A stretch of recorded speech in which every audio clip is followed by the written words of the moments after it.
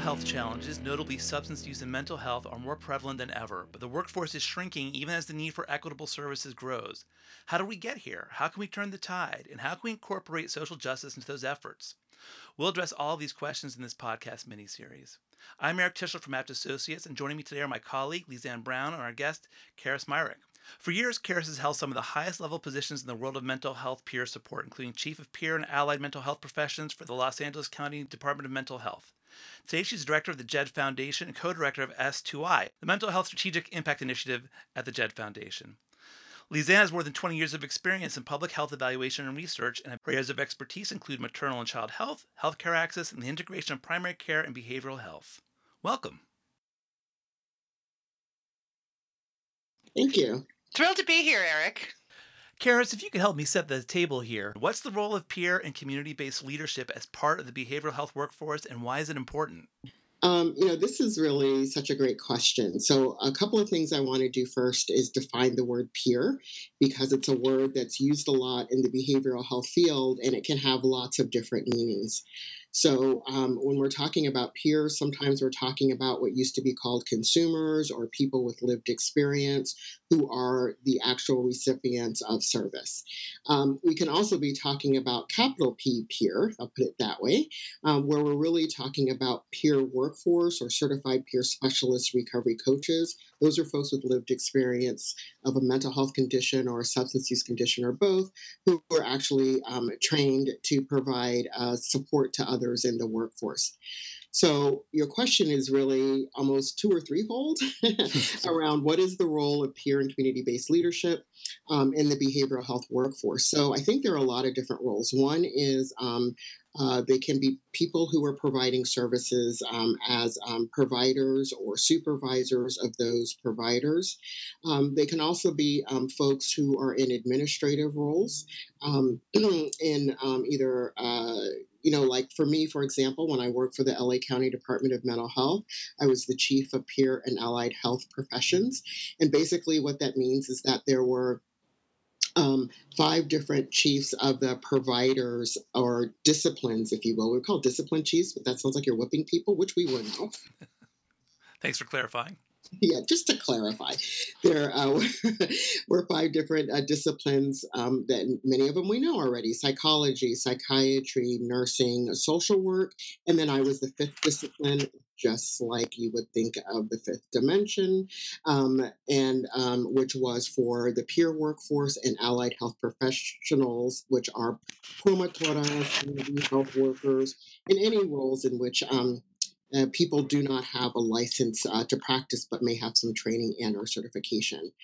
So leadership is really important because for those of us who were service recipients, we see those services from the wow, I received that services end. And then when we moved into leadership positions, we see, well, gee, that's how the system works, or maybe doesn't work. And so we become a really important informant in a leadership role to help the behavioral health system actually be much more responsive to the actual people that they're serving. And to think about stuff like access and like, what is access? What does that mean? I'm going into all sorts of stuff, but you can see why leadership is super important. Great. And Lizanne, you want to weigh in on that and your take on that admittedly broad question? I think a lot of behavioral health clinical staff have a lot of challenges understanding.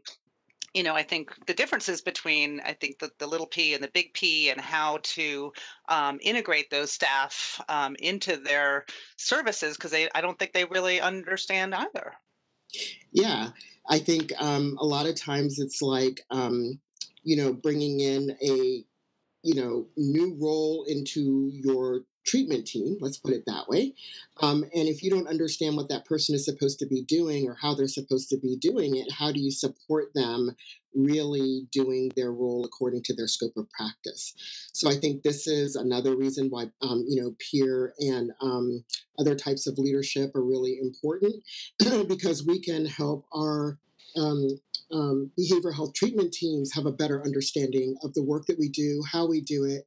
And if we do it according to our scope of practice, we can actually get the outcomes that the evidence says that we can obtain.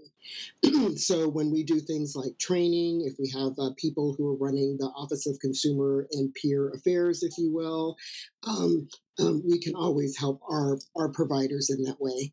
Now I'm losing my voice, so hold on. Okay.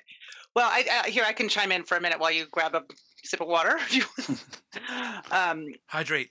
so we've learned from uh, some studies in HIV clinic settings that providers don't fully understand how best to integrate uh, allied health staff to improve the services for their patients. There's a real opportunity to improve recovery efforts. Following outside of the clinic setting to ensure that people their overall wellness over time outside of the clinic setting. Maybe to give an example, and I'll use LACDMH as one of the examples, but I can do this, support people in other realms too, is looking at things like grand rounds. That might be like even a first step of an example to train on, well, what is a peer? What is a community health worker? What is their scope of practice? What kind of services do they provide within the clinic setting? And also, there may be community based settings, there may be prevention work, and how does that intermix with the entire team and or with the role that you're providing, for example, as a psychiatrist? Sometimes when we're trying to implement new work, such as integrating technology into the space of mental health, that can include telehealth as well as using any other kind of digital therapeutics, partnering up peers and the provider force to figure out how are we going to actually implement this new way of providing services and supports into our system of care. So that is another way that I will say, like, licensed providers can have a better understanding of the role of peers, not only as the provider or supporter who may be supporting the person in understanding how to use the technology, helping them set up an email account, some very basic stuff, but they also hear how the people they're serving actually use technology, understand the services they're receiving, understand, like, well, that guy can never show up. I just think they're actually being non-compliant. And the peer will say, well, actually, I had to help that guy actually get the bus tokens. He's not showing up because he can't get on the bus to get here. But that may not come out in a natural conversation, but it may come out more naturally with the peer who's sort of been there and done that. So I think that's ways in which we can utilize the peer workforce, not just to do the work of providing the support and service, but also to help inform how those services are actually provided within the mental health setting and also within the community at large. I know we have challenges building that peer workforce. You want to address what's going on there?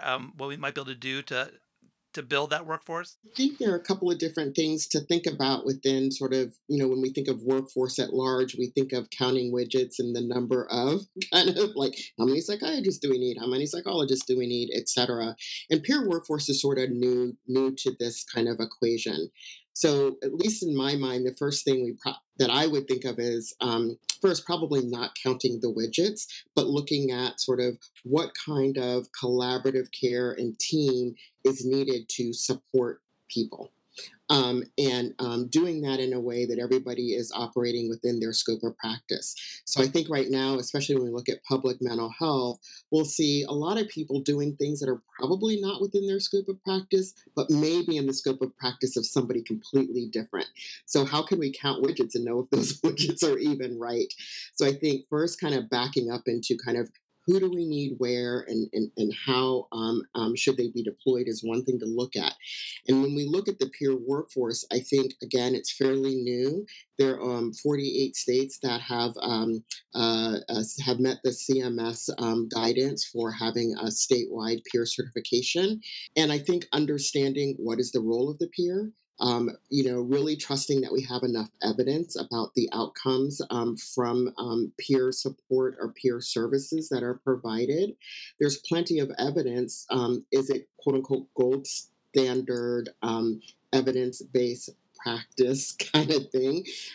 In some areas, yes, and in some areas, no. I would say that for some things that we're doing, it is definitely an emerging practice. We don't have the funding to go get a gold standard, you know, evidence-based kind of research. And I think the other issue is funding. Who's going to pay for it, and how is it going to get paid for? And the rates are variable across the country. The Medicaid reimbursement rates for peer services, they're variable. And if a person can't make a living being a peer provider at a low rate, will probably mean there's a lower wage. Then it may not be something that somebody with lived experience might do. They might actually go into something completely different where they're making more money either in the service array or in a more like supportive position. Um, is there stigma? Yes. Is there discrimination? Yes. And I think those are things that we also have to address.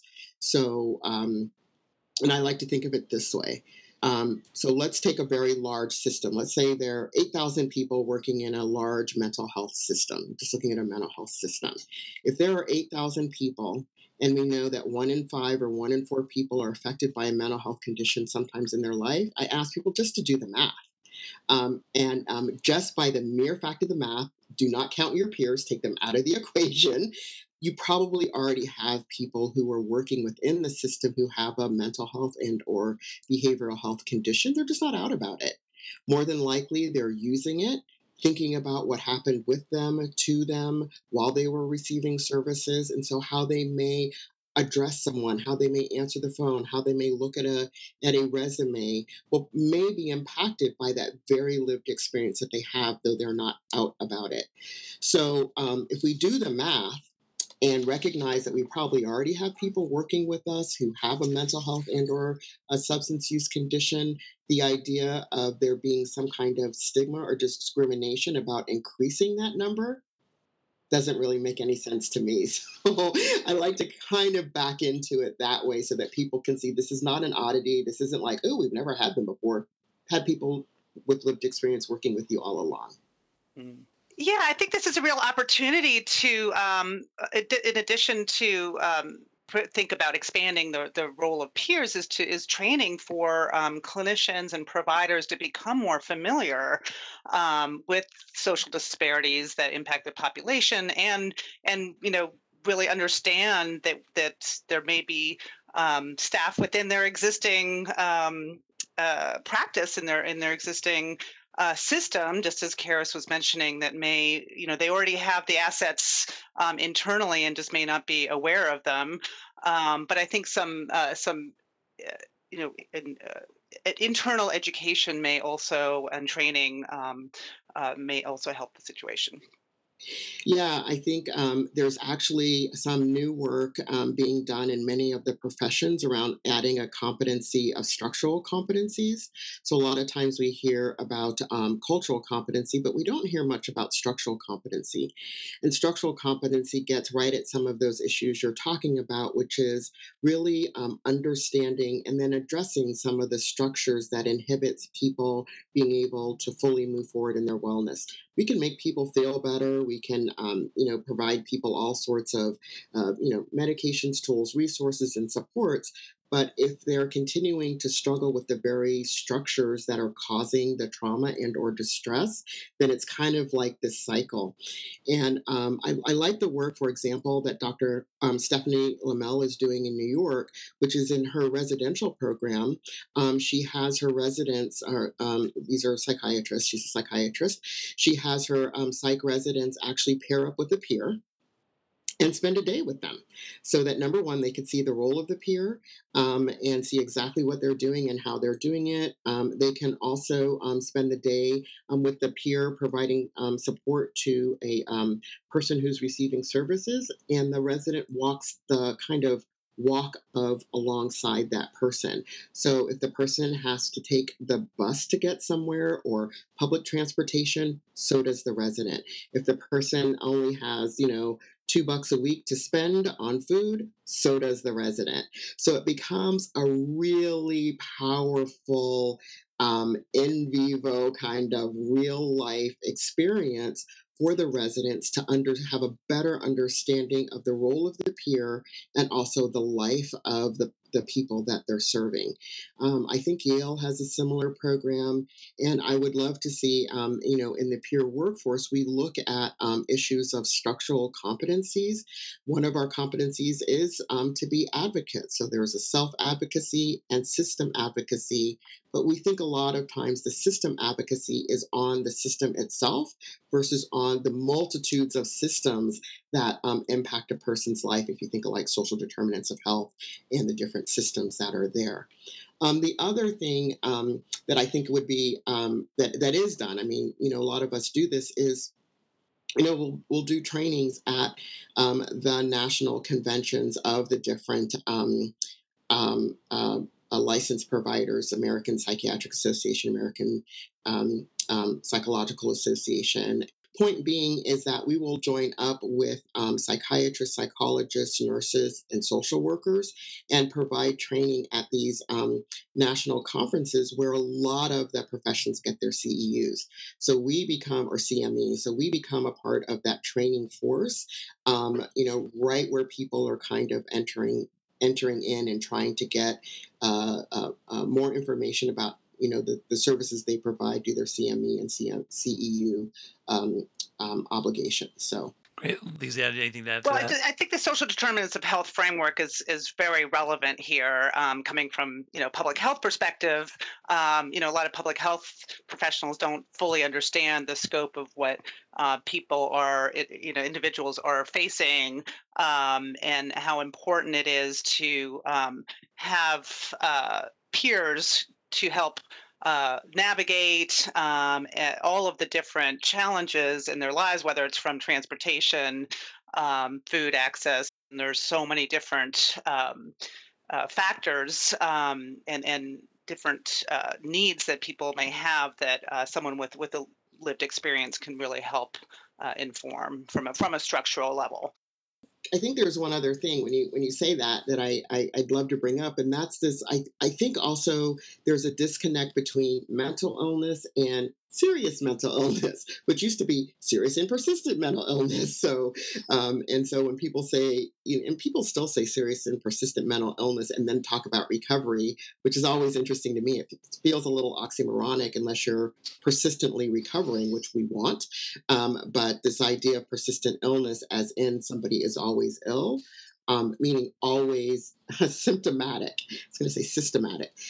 So I think sometimes what happens is when we language is super duper important, and so when we talk about serious mental illness, there's this othering that happens. It's like, no, you don't have that mental illness over there. That's the okay kind. You have this over here, and well, that's just ridiculously serious. Like we really gotta like double down on that sucker. And so the way that I think that then kind of turns around into the belief about people being able to recover fully, meaning when you look at social determinants of health, for example, or living full lives in the community, there's a limit, and it's like there's a belief that there's this limit because you have a serious mental illness, and people treat to that limit. And so when people are treating to that limit, then actually folks who are receiving some of those services actually meet that expectation. It's like a Pygmalion effect kind of thing. And so if you're kind of treating to the limit and people only reach that limit, it's like, well, see, that's serious mental illness. It's really hard for us to think about people going beyond that. And so I like to kind of reframe it. I know I can't get rid of serious mental illness. It's sort of a concept to help with understanding who's going to be in public health and not, and who's going to pay for things. And I understand that as a construct. So I think when we're thinking about sort of public and public health approaches and the roles of our providers and peers and community health workers, thinking about what do we do when someone's mental health condition is at its most serious. So that's the continuum, and that it's not always there, but at times it can be there. What are we doing when it's not there? What are we doing, again, sort of in a prevention so it doesn't get there? And that's sort of all sorts of different ways of thinking and reconceptualizing serious mental illness as sort of this continuum of waxing and waning, and providing people the supports that they need, the treatment that they need, no matter where they are in that continuum, as well as I say holding the expectations, the sky is the limit, and people get to tell us where their sky is, and then we need to support them to reach that sky. So, Well, that seems like a good segue to ask you about your comment that access is about too many people in this system without a way out. yeah, very interesting about access. This is another one of those when you're kind of in the system and you kind of see how the system treats you from the quote unquote consumer peer lived experience lens. Access starts to be very different when you then start to work from the system kind of end, and that does have a lot to do with this idea of, well, is access really about getting in the system, or is access about helping people move through and out of especially the public mental health system? This does not mean that people are not still getting, treatment and supports as they need, but not to the expectation such that, well, you have a serious mental illness, you must be in public mental health, forever and a day. You will always be on medication. You will never live a life fully. You won't go to work. You won't. I mean, I'm sorry. Those are all the things that I and many of my peers were told, especially when given a diagnosis of a serious mental health condition. I was definitely told, well, you won't go to work, you won't finish school, you'll always live in some kind of congregate care or with your family. And it was sort of like this weird death sentence. And Mhm. even though we talk a lot about recovery now, a lot of people are still getting that same message. And it starts off, well, you have a serious mental illness. I don't mean, people are shaking their heads, their eyes are squinting, and they're kind of making that serious face like, oh my gosh. Um, and so when we treat people that way, we hold people in the system, and the system can only hold but so many people. So how are people going to get in if we don't have the belief that people can flourish and come out of the system and moving on in their lives? And and again, some people may need longer care than others. We can't predict that, I don't think. So yeah, I think kind of how do we help people move in and through and out, and if they need to come back into the public system, making that an easy entree point. It's not easy. I mean, it's just not easy to get in if you're trying to get things like to get on disability and things like that. It's not an easy thing for people, especially if you're not doing well. So I think there are 2 points of it: is what can we be doing more on the prevention end, on the community end? There's a lot more that we could be doing to support people in the community where they are, how they might receive services if they're afraid even to access. So there are things like barbershop projects, especially in communities of color, where barbers are actually trained almost like peers. Some of them do have lived experience, some of them don't, but definitely there are community workers who can support the person who's coming to the barbershop or the beauty salon. If you're an African American, you just don't go get your hair done and you're gone. That is like an all day serious affair. You're hanging out there, you're talking to people, you're talking to the beautician, you're talking to the barber, and usually you're telling them or talking to them about your life. Kind of like Imagine Cheers, no alcohol, but a bunch of barber chairs, hair sinks, and shampoo. That's what's happening there. And it's just a super way and you're hearing that they're struggling, but as a barber, you might not know what to do. So there are projects like the Confess Project, in which barbers are trained to be able to have these conversations in the ways that culturally align to support people either in the moment or help refer them. I have a peer here in Los Angeles, and he's come up with this great. He's a barber, so he's like, yeah, they come here all the time, and they send the person who's talking on the street. They send them to me as I'm cutting hair, and what he really wants to do is take that Confess Project idea and move it up a notch. What would happen if we had a social worker or a psychologist available right there Don't make them go to the mental health center. Like, they're already there. They're live and ready to go, right? You talk to them about kind of what it means to live with a mental health issue, to get treatment and supports, and they want to know more, and they really want to engage. Why do we have to send them away to wait for an appointment? How cool of an idea to have somebody there, either adjacent to the barbershop, in the barbershop, in a appropriate setting. Again, I don't know how the billing of all of that would work, but I think it's a fabulous idea of being able to meet people where they are and create new access points that are not just this is the door in and this is the door out. This is just such an important point about trying to meet people where they are, and we've had success in other, types of programs with HIV using, barbershops to, for condom distribution and different information about other public health programs. And this absolutely, needs to be extended to, overall wellness and providing, people in the community, such as barbers or others. Could think of beauty salons either also. We could think of other venues where we could really um, bring information, churches also. I mean, there's just a lot of opportunity for this kind of community-based prevention, and as Karis was saying, really meet people where they are and not wait till they're in crisis. Things that I could just state there, especially as we look at sort of the headlines around COVID and this expected, tsunami of mental health, as people are saying, and understanding that also from a trauma lens and ensuring people understand trauma and trauma informed care, and that sometimes, and I look at Japan and what happened in the tsunami, and their understanding of the needs of what would happen uh, during, after, post, having such a traumatic event happen in March of 2011 with the tsunami, and the support that they're providing people throughout this entire time. And, they never talk about it from a mental health perspective, meaning mental illness, but they do talk about it from a trauma perspective and the various community supports that are available to people. So I think sometimes, we can look at what's happening as far as when you say, well, who's the workforce or where the support's going to be. I think we do need to think about all of the various community supports for people. I'm thinking about all the grocery store folks who have had to remain open. And during this entire time, that was considered essential. And so, what kind of emotional health and well being are we providing?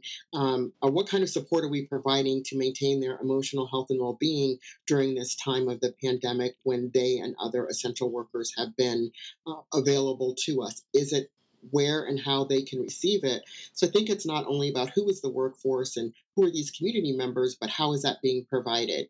Of course, we know teletherapy. We have a gazillion apps out there. There are more than 10,000 quote unquote wellness apps or apps that focus on mental illness during the pandemic. We don't know how many are out there. A lot of them are not regulated, so have to be a little bit careful about that. But I think, when we think about things like phone lines, text lines, um, what can be available to people in the grocery store at the grocery store, and it might be, a group of grocery store workers. So I think we can be very creative, and this is where funding is probably going to be really essential, and why I like the job that I'm doing now with the Mental Health Strategic Impact Initiative is we're looking at, okay, but what is the role of philanthropy?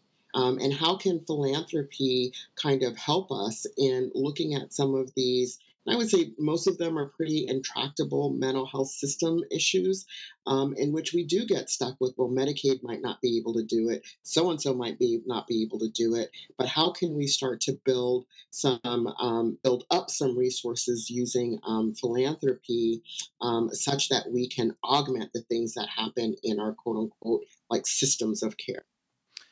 So I was going to ask, we've discussed a lot of great ideas. How do we start honing? Maybe we pursue all of them.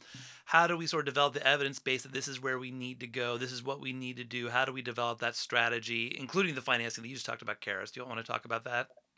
Yeah, I mean, I think there's a lot of evidence, of course, for the peer support workforce. On the SAMHSA site, for example, there are some infographics that actually make it easier, made it a lot easier for people to be able to get a very small lit review, but using an infographic. What is a peer? What do they do? How do they do it? And what's the evidence behind it? And I think that starts to help people see where the evidence is. And then we can look at things that are happening, for example, in South Africa with the Friendship Bench project, which does have evidence behind it and is being extrapolated here, I believe, to the US in several places. I think there's probably a lot of evidence that's existing. And remember, some things had evidence behind them that we certainly wouldn't do today in mental health. So, for example, lobotomy. Like, I'm sorry, that probably had some evidence back in the day, not something we would do today, which means that we always have to continually build the evidence and not sit on the evidence of the day. And so, a lot of times when people say, well, that's not really evidence based, I remind them that's okay, but then we need to build the evidence. I think, technology and integrating technology, we are still building the evidence. And that's going to be really important. And the most important is to bring along, co design, co lead, collaborate with the people with lived experience and their family members and parents, if it's young children, to help in that co design as well. So I think there are lots of ways to do it that can be within systems.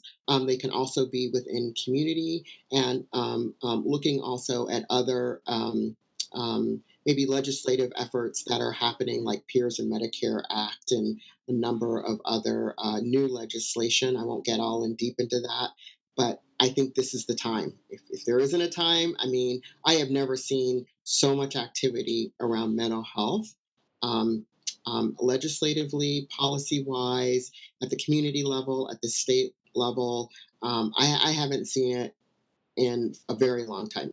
I would just echo this is a really exciting time. And I was just, the American Rescue Plan Act, for example, has a lot of funding. It hasn't been fully fleshed out into how that funding is going to be distributed. But I think there's a real opportunity to conduct some more community based participatory research and evaluation to design programs and test the effectiveness of different approaches. For example, we're really interested in the role of recovery coaches for parents with substance use disorder and examining the role that these peer recovery coaches can have to support parents. She says something. I'm like, oh my God, really want to bring up something. So I want to make sure that we understand the role of families supporting families who have loved ones with lived experience and parents who support other parents who have children or young adults who also have lived experience of mental health and substance use conditions. A lot of times we use the word peers, and it feels as if the families are excluded, but it is the families that also need support along with the person who is experiencing a mental health challenge. There's going to be another thing that I think is going to be really critical for us to look at, and that is the racial inequities. And again, we're seeing a lot of movement addressing racial inequities. Of course, we're seeing a lot in the criminal justice world, in the police reform world, et cetera, et cetera.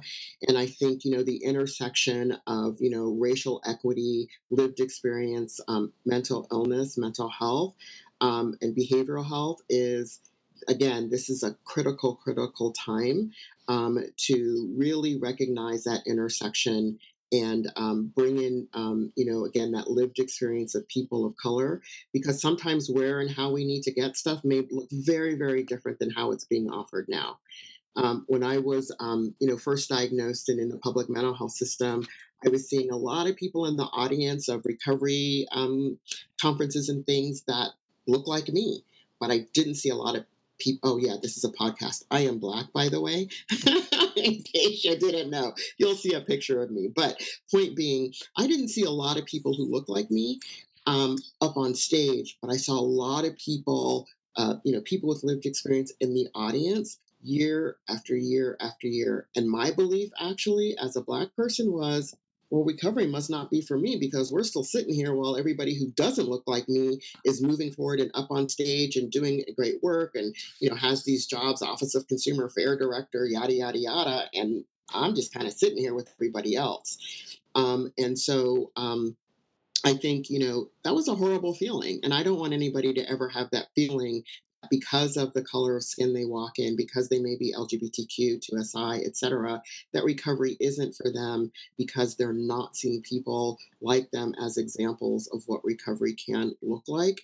And again, sort of during this time, a focus on mental health, trauma, racial equity, this is such an important time to bring in folks who may not look like you, who may not have the same gender expression as you, et cetera, into these conversations to do that co-design, co-development, and even developing some legislation, some policy, so that again, we can see better outcomes for folks. Well, you guys have talked about a lot of possible solutions, and it's exciting to think that maybe you'll get to work on them with some of our listeners in the future. Thank you both for joining me. Thank you, Eric. It was a pleasure. Thank you so Thank you, much. Harris. And thank you for listening to this app podcast.